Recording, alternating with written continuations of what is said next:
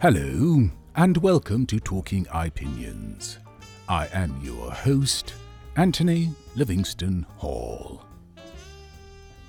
A week today will be the official day one of the COVID-delayed 2020 Tokyo Olympics. Competition will then continue over the next 16 days, with an estimated 11,000 Olympians competing in 330 events across 33 sports. In other words, it will be a veritable sports smorgasbord. And if you're a sports junkie like me, you've been jonesing for watching with as much anticipation as athletes have been training for competing in their respective sports. Granted, even I thought the IOC was overdoing it with the inclusion of some sports that, frankly, do grave injustice to the name. I mean, can someone explain the appeal of handball? I get that it's like water polo on land, but like curling, handball strikes me as no more worthy of Olympic competition than netball or croquet.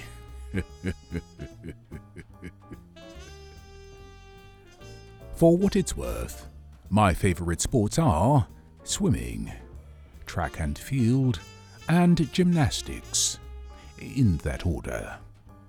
But I would like to think that my informed complaints over the years had something to do with the IOC reducing the number of sports from 41 in Rio down to 33 in Tokyo, because I made clear my concerns about diminishing returns in this regard in my blog commentary titled Rio Olympics Day 1 on August 6, 2016. Which brings me to my abiding pet peeve, namely the eyesore of too many empty seats at too many venues, no matter where the Olympics are held. And yes, the irony afoot would be laughable if the circumstances giving rise to it were not so deadly.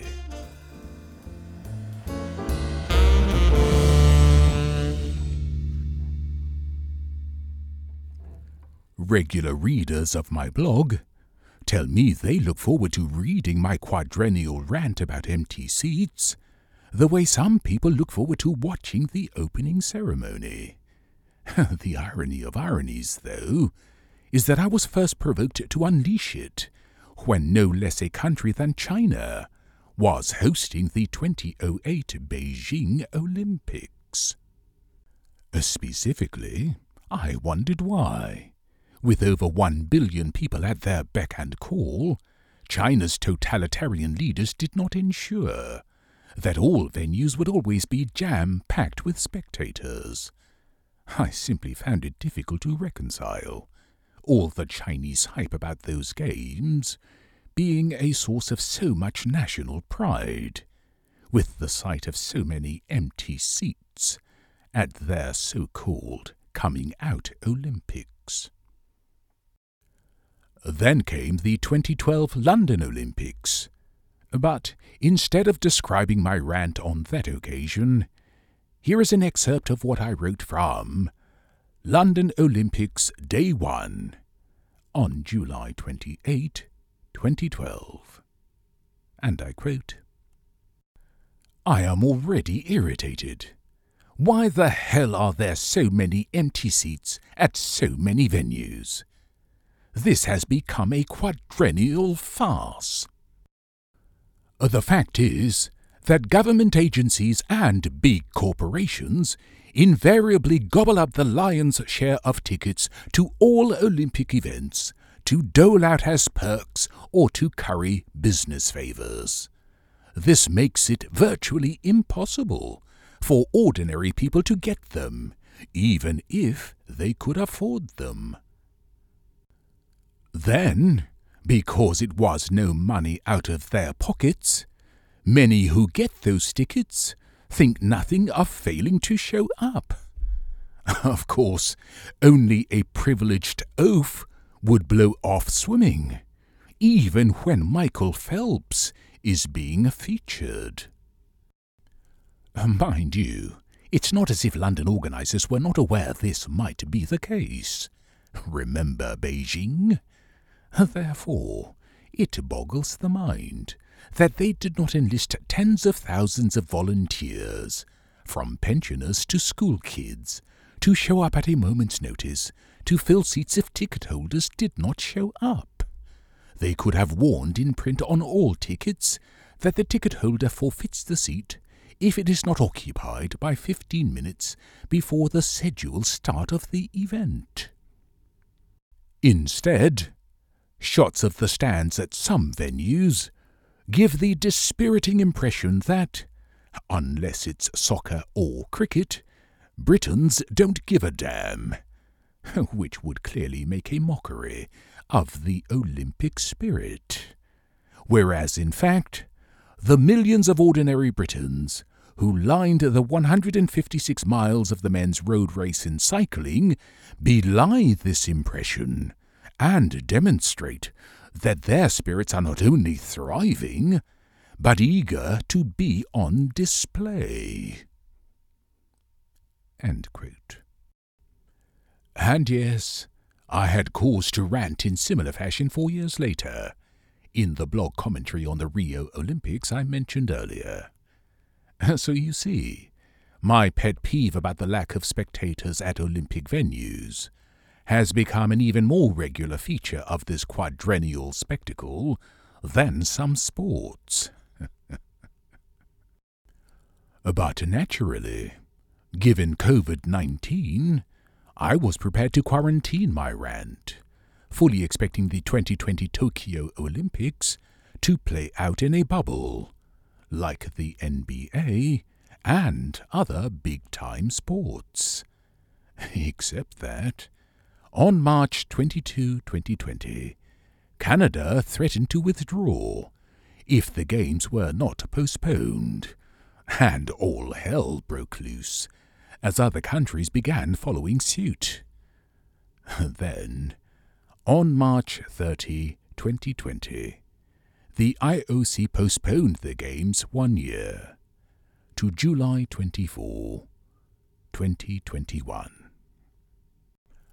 Of course, the immediate thought back then was that this postponement would enable the Tokyo Olympics to play out pretty close to normal, and I was already saddling up to get on my high horse to rant as usual about too many empty seats at venues. But COVID is no respecter even of the best game plans, and so we all watched anxiously as beleaguered Tokyo organizers continued planning against the odds. As it happened, though, the most notable of those odds was public opinion in Japan, with polls showing an increasing majority of people wanting the Olympics either postponed again or cancelled. As I did in a recent podcast episode on July 3, I have often denounced people travelling on cruise ships as vacationers revelling in Petri dishes. So I'm obliged to admit that athletes travelling to Japan to compete in the midst of a raging pandemic would seem worthy of even greater denunciation. The point is that, despite the 1 year postponement, I realized relatively early on that holding the games in a bubble would probably still be the prudent thing to do. It was discouraging enough that there seemed no end to COVID variants that were becoming increasingly infectious, if not deadly. But the putatively competent Japanese government shocked the world when it appeared no more prepared than some third-rate banana republics to vaccinate its people. In my podcast episode titled Online Comments and the Fate of Democracy, on June 12, 2021, I shared a little secret I'd been keeping. It was of the experiment my administrator prevailed upon me to participate in, related to search engine optimization for my blog, The Opinions Journal.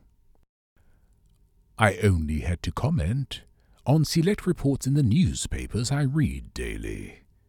But the fringe benefit is that I ended up commenting on the events leading up to the fateful decision Japan made last week to ban all spectators from the Tokyo Olympics. You guessed it, to hold the games in a bubble. Therefore, I can think of no better way to continue my quadrennial rant than to share just 9 of the hundreds of comments I wrote in real time as this saga about spectators unfolded over the past year. And for those of you with superstitious minds, 9 stems from nothing more than a pending sports wager with an old friend. Ironically, this saga took a decisive turn on March 20 of this year, almost 1 year to the day after Canada triggered the initial postponement. That's when surging COVID cases forced Tokyo organizers to ban all overseas spectators from the Games. And so that seems a fitting date to begin with those real-time comments. Accordingly, the first was to a New York Times report on March 20 on that ban as follows. Michael Phelps will tell you that hearing the cheers of spectators from the USA was critical to his success. So this is bound to give Japan an even bigger home team advantage than usual. And it just so happens that homogeneous Japan has smaller expat communities than most countries. End quote. The second was from a New York Times report on April 7 on opinion polls showing more Japanese people opposed to holding the Games than ever, as follows. I thought banning overseas spectators would give Japan an unfair home team advantage. But with so many Japanese opposed to even holding the Games, this clearly might not be the case. Go Team Bahamas! End quote. The third was to a London Times and Sunday Times report on April 15 on increasingly hostile protests against holding the Olympics, as follows. Japan should put everyone out of their misery and just call the whole thing off now. Given prevailing pandemic conditions and the manifest hostility of the Japanese people, this is becoming tantamount to holding the Olympics in a friggin' war zone. End quote. The fourth was to a New York Times report on May 8 on growing concerns about much of the world having no access to vaccines, as follows. America has a veritable glut of vaccines. Hell, according to the CDC, careless storage has seen CVS and Walgreens waste more vaccines in recent months than it would have taken to vaccinate each Olympic athlete 10 times, and still have some left over. So why dither?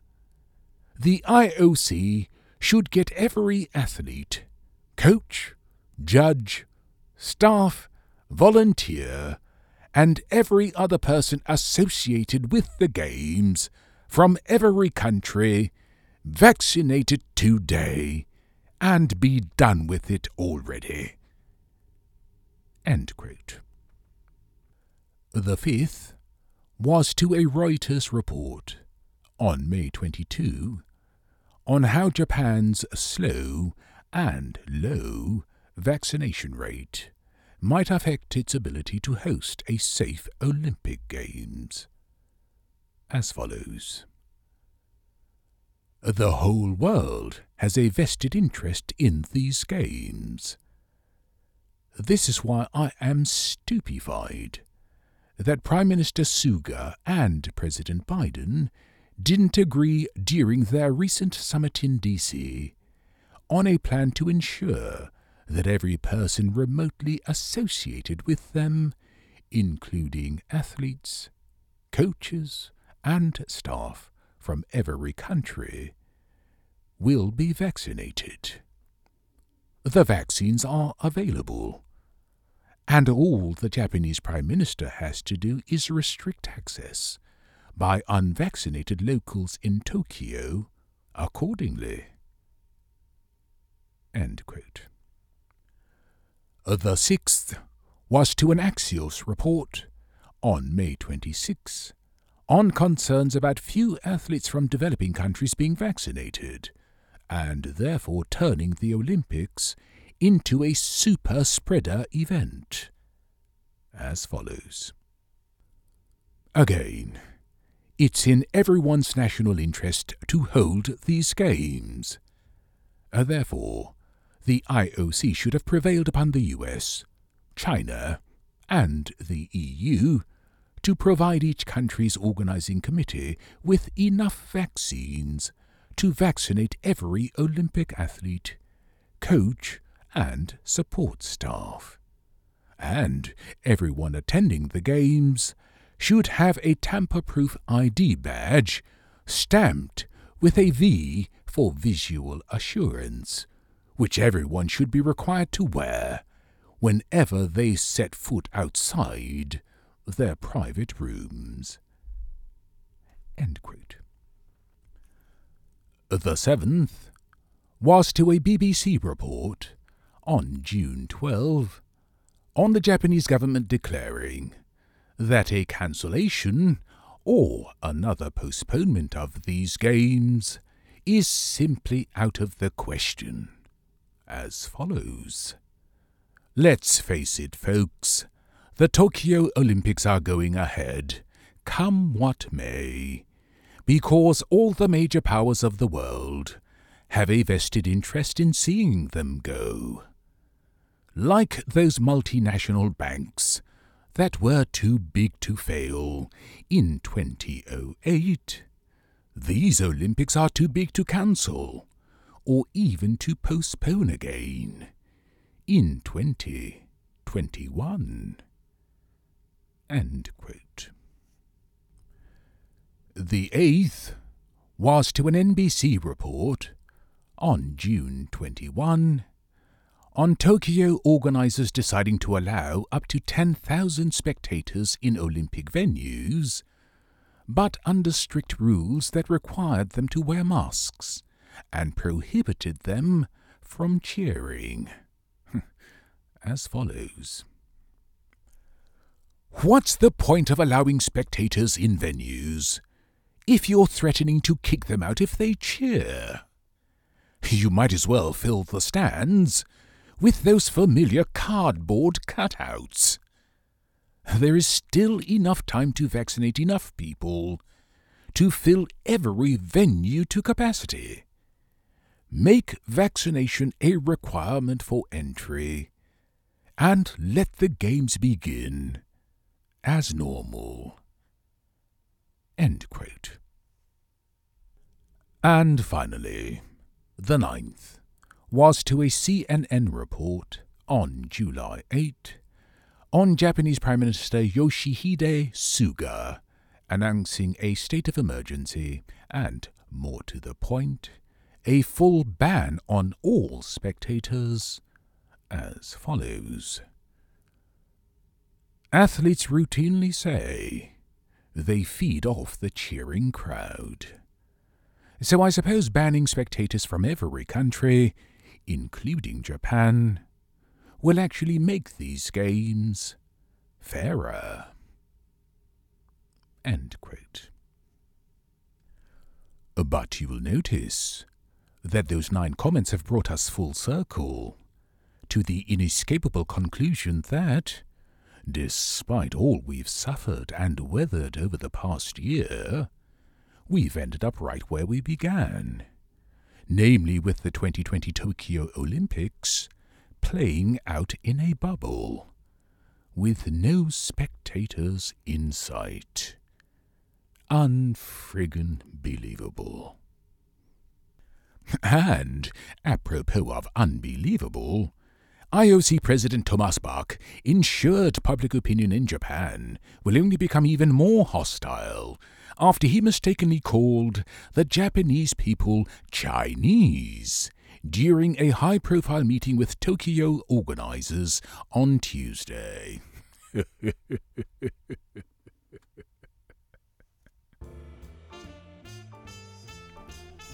I'd be remiss to end this episode without commenting on Friday's opening ceremony. It is usually the most attended and most viewed event of every Olympic Games. The former obviously will not be the case this year, but it might be the reason why the latter is even more so. But, truth be told, no country has been able to match the technical wizardry, precision choreography, and sheer grandeur Beijing displayed. To give you a sense, here is what I wrote in real time in Opening Ceremony of Beijing Olympics. Unprecedented, spectacular, and awe-inspiring. On August 9, 2008. And I quote, "I found myself continually exclaiming, how did they do that? Specifically, I marveled at the serene manner in which the Chinese fused 21st century technology with ancient graphics, costumes, and choreography to remind us that they were the world's only superpower for centuries, before the Americans even thought of fighting the British to give birth to the United States of America." End quote. In other words, even without pandemic limitations, I doubt Japan's opening ceremony would have been able to match, let alone beat, that. In any event, even though I shall be indiscriminate in my viewing, on TV and online, I shall be far more discriminating than usual in my blogging. As for podcasting, I'm pretty sure this will be my only episode. I hope you enjoy the games as much as I know I'm going to. And here's to your favourite Olympians performing well. And with that I say, let the games begin.